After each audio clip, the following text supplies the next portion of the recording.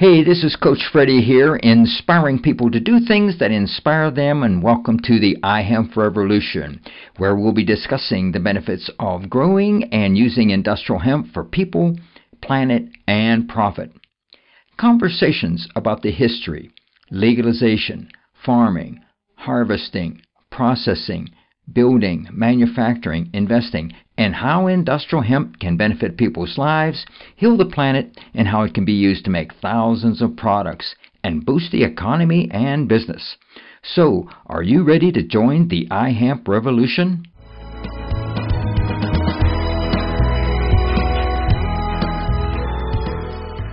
Hey, this is Coach Freddie, and I'm here with Joel Bedard with the Vermont Hemp Company from Jericho, Vermont.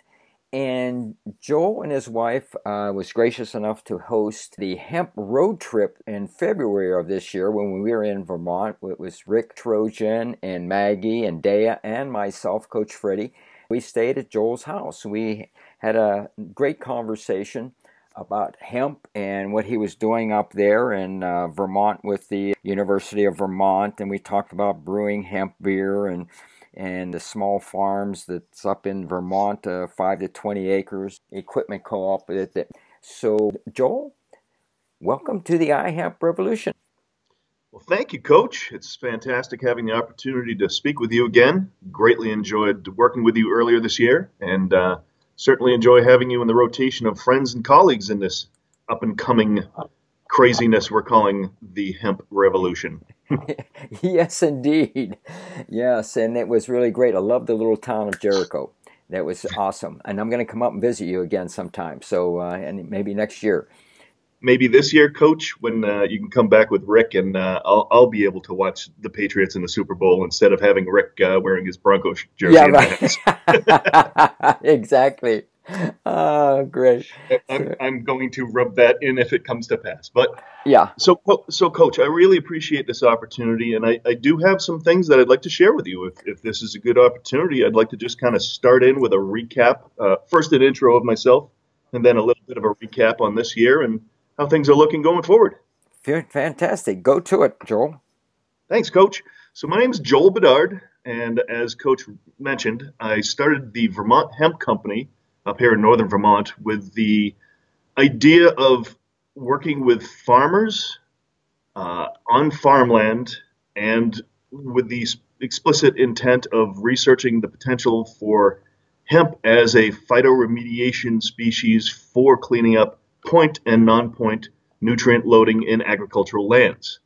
And as mentioned before, the Lake Champlain Basin has some issues that are effectively related to the sheer amount of, dairy farming. But I don't want to point necessarily at the dairy farmers, just that there's just so much cow poop that a freshwater lake can handle. And there are some concerns and some problems in terms of how to either prevent this agricultural point and non-point pollution from entering the watersheds, and basically how we can help the farmers do this.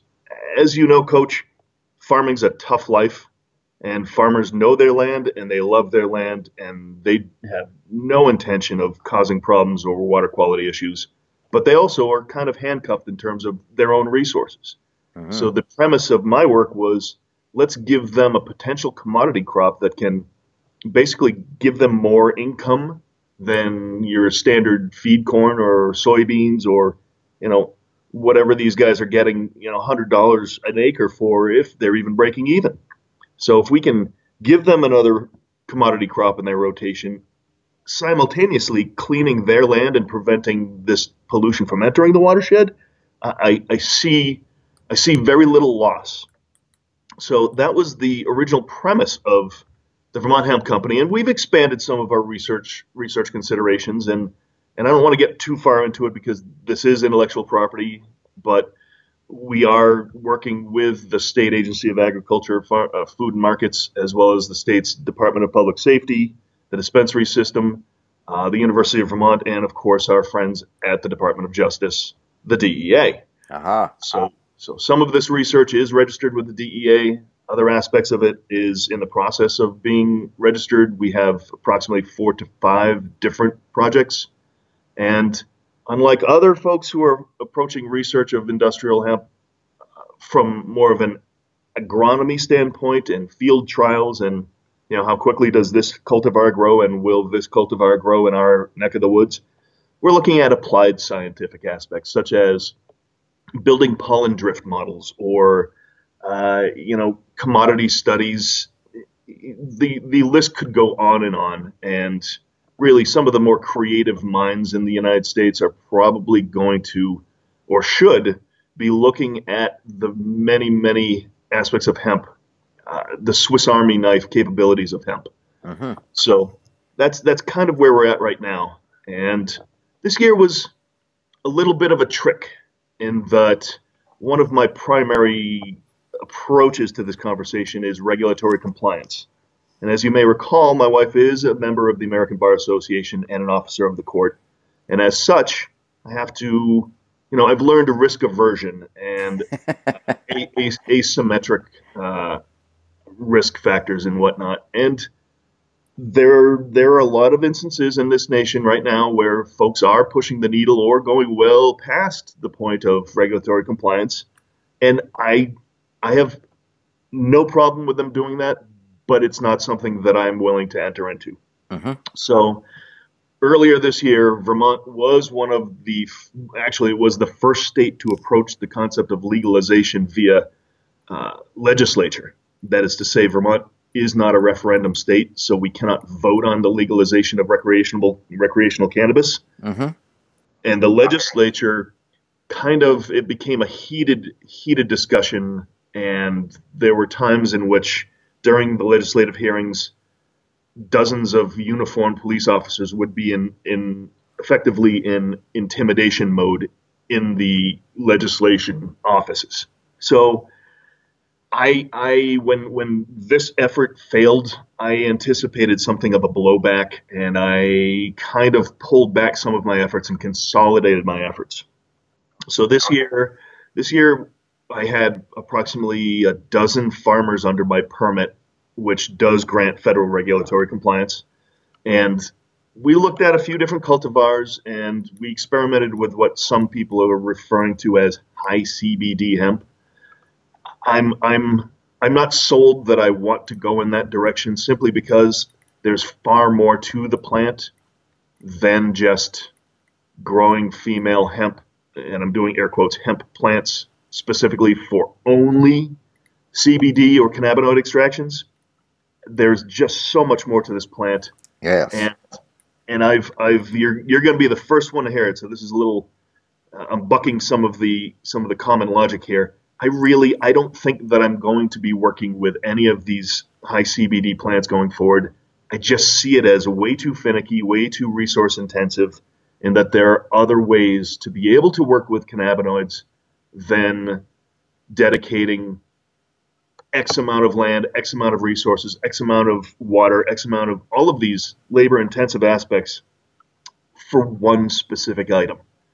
Whereas if I look at some of the European models or some of the Asian models, we're talking about the ability to plant 25 to 50 pounds of seed on a single acre. Coach, that's approximately 30 to 35,000 seeds per pound. So we're talking magnitudes, a million seeds on a single acre versus the finicky high CBD hemp of approximately 2,000 plants per acre. Yeah. So, orders of magnitude greater, and with open pollination and free seeding of oil or fiber seed, you're in a situation where you don't have to fertilize. You don't have to worry about the watering. Once they're established, they'll outcompete every weed. You don't have to tend them. Mm-hmm. And then you end up with the multiple products of seeds, of fiber, the ability to potentially extract cannabinoids. That technology is not quite up to speed yet, but these are the goals that I really wanted to have. Okay. And to go a little bit further on that one of my other concerns with this nascent hemp industry in the U.S. is that I went into this from a philosophical perspective of I want to help farmers. I want to keep the farms going. I want to give the farmers a commodity approach. Farmers know how to farm. They know their land, Mm-hmm. but they're risk averse because it's their land. So the only farmers that I've spoken to in this state, and I've spoken to many, many, many, and I'll be speaking in front of 1,200 organic farmers at a conference in February. What we're looking at here is farmers do not want to go into a gray zone with the federal government or regulatory compliance. So with the current Section 7606 of the Farm Bill dictating the rules of research and use of hemp crops, farmers don't want to go down that road. However, if I go to them and I give them a model where it's, look, this is like corn, this is like soybeans, this is like whatever, they are far more interested in doing that than the green rush, as it were, of people who aren't really farmers and see an opportunity to make a quick buck. So I'm at a fork in the roads now, and I'm going to be going with the farmers. So I do not anticipate directly cultivating any high CBD hemp next year or going forward. I feel that it's a distraction. It's potentially dangerous to the industry, as the same people that are pursuing the green rush are the ones that are willing to, or seem more willing to, cut corners and break rules, as it were. And I'm not pointing fingers. It's more a matter of, I want to stay clean. I don't want to be involved in any of this. So, I'm not necessarily the most popular guy in this conversation, but I am at least providing transparency and a little bit of a reflection of why I feel this way. There is so much more to this plant than just CBD. But CBD takes so much intensive labor, and I'm with you 100% on that.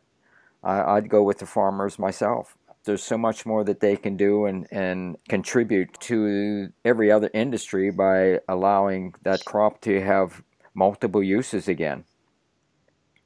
Right. So the way to water it down, Coach, I think the best way to put it would be, if you can't harvest it with a combine, then I don't want to grow it. There you go. Farmers do love their tractors and combines. So you were working with just a dozen or so farmers this year. So next year, you plan on working with farmers in a different aspect. Exactly. There are other individuals here who are pursuing almost explicitly the CBD conversation, whether it's a local dispensary or whether it's another local startup business that has their eyes set on recreational market or the retail market. I have feedback that farmers simply do not want to touch them. They do not want to work with this aspect of an agricultural crop, whereas I'm probably sitting in front of 15 to 20,000 acres. And granted, that's a good problem to have, but it's also untenable at this point in time. I could probably get all the seed to be able to grow several thousand acres. I'm not too worried about allocation of genetics. As I mentioned, I do work with the DEA, and we could go down that road. But again, the current regulations do not allow for the use of this stuff. So I'm probably going to keep things down around 50 acres in the coming year, and we'll just stockpile both fiber and genetics and seed for ensuing years. And clearly, Coach, I mean, what's the word? The gorilla in the room, or the elephant in the room? There we go. The elephant in the room. I suppose it could be a gorilla. The elephant in the room is the fact that we've got a new administration coming in, and whether it is the Donald Trump administration or something happens in the interim and it becomes a Clinton administration, neither one of them are necessarily warm and fuzzy about pushing the needle forward on the regulatory schema for industrial hemp. Yeah. In fact, in a Trump administration, it would not surprise me to go backwards. And in a theoretical Clinton administration, I would expect it to go sideways. Or, most people are thinking rescheduling to Schedule 2 would be great, but the reality is Schedule 2 would probably put 95+% of all cannabis businesses out of business for their inability to meet regulatory compliance. Yeah. The FDA is not as complacent as the DEA. And I know that's a kind of a hard concept to swallow because most people think the DEA is busting down your door, but the FDA are the ones that send out the cease and desist orders. They're the ones that'll shut you down in a heartbeat and tie you up in court until you're bled dry. So I'm looking at the idea of how would a new pharmaceutical business start?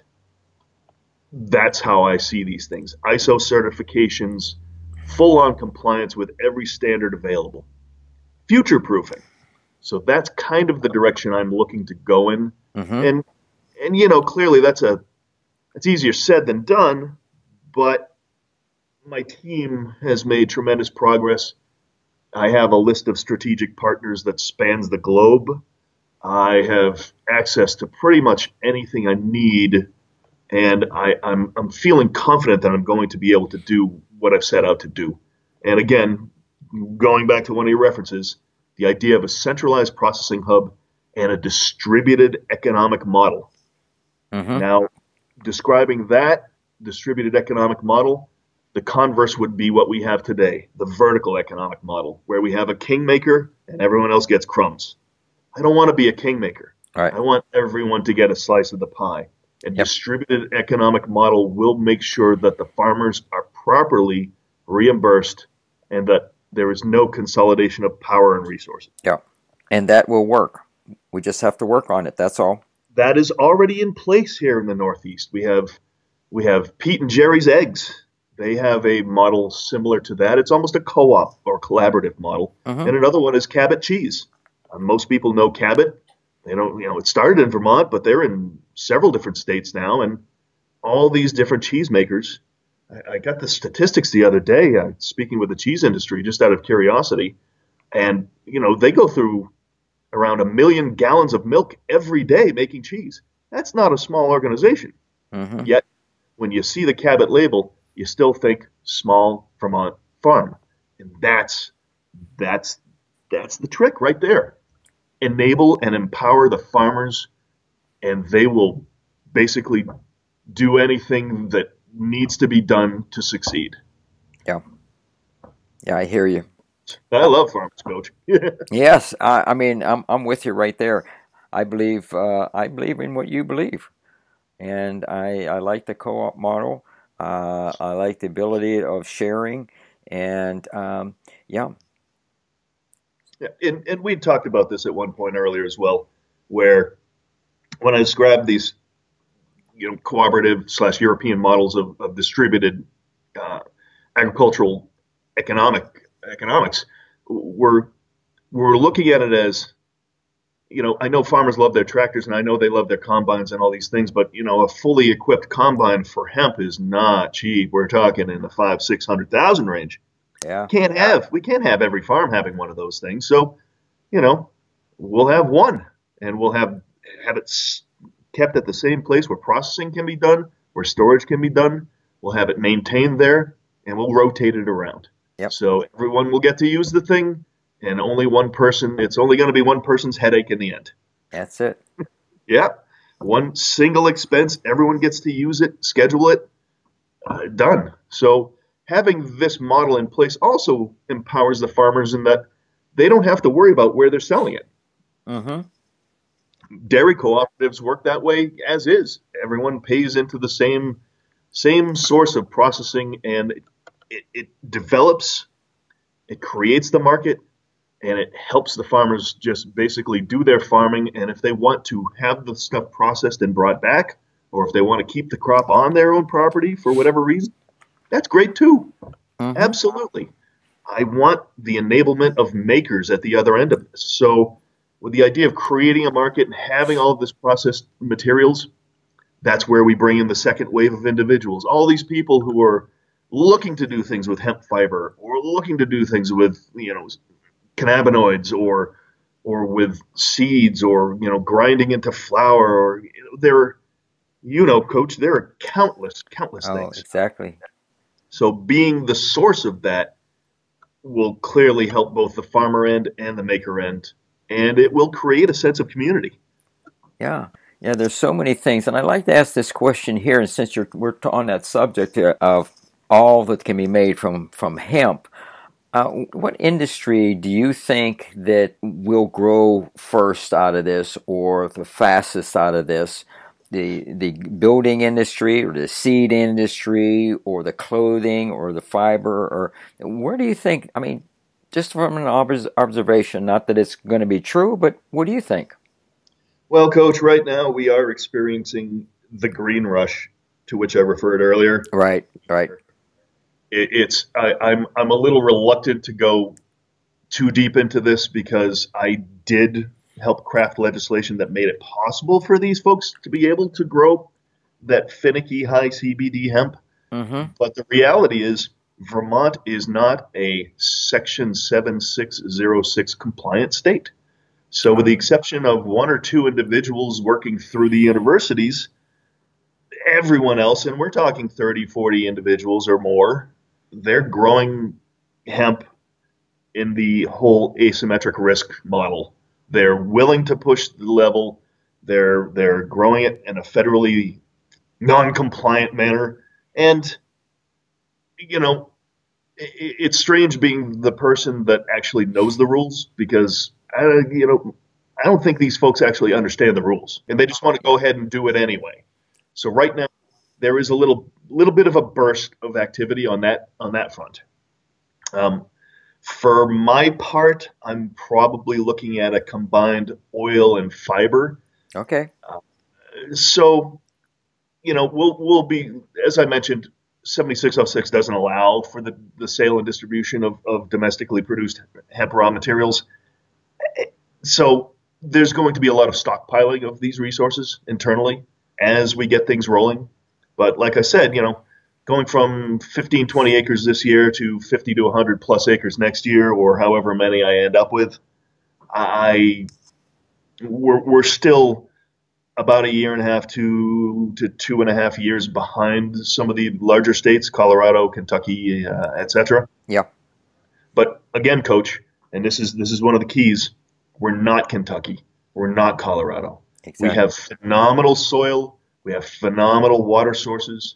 We are in the smack in the range of his traditional certified hemp varieties here in Vermont, as opposed to, some of the southern states where they're working hard to figure out what can grow down in Kentucky and what can grow in West Virginia and even, points further south. Yep. So in some ways we're behind, and in other ways we have advantages that are just intrinsic to the location that kind of makes it a sweet spot, as will, a honey hole.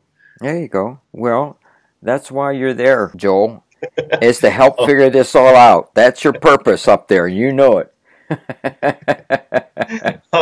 I'll take that. So, is there anything else that you'd like to bring up about Vermont, your company, or yourself? I will be on a panel at the University of Vermont as the University of Vermont's Davis Center on a Cannabis on Campus conversation. So I will be representing the hemp conversation, and we'll have some other interesting individuals there speaking about medicinal cannabis and the potential for recreational. But other than that, Coach, you're welcome up here anytime you'd like. All right, I appreciate that, and I love the little town. I mean, it's just it's so quaint, and you have a beautiful house. Well, thank you, sir. I mean, I enjoyed it there. I think our whole crew did, and it was just awesome. I remember that all the time. I want to come up and visit again. So I think I need you to come up so my wife will make those pancakes again. Oh yeah, that's for sure. Okay, so with that, Joel, I want to thank you for being a guest on the iHemp Revolution podcast. Coach, we went too long in between these two. Let's get back together sometime next month or two and see how things are panning out. All right. Well, thank you very much, Joel, and have a great day. And we'll be talking soon. You as well, Coach. It's rainy and cold up here, and it's probably gorgeous and sunny down there. So enjoy it.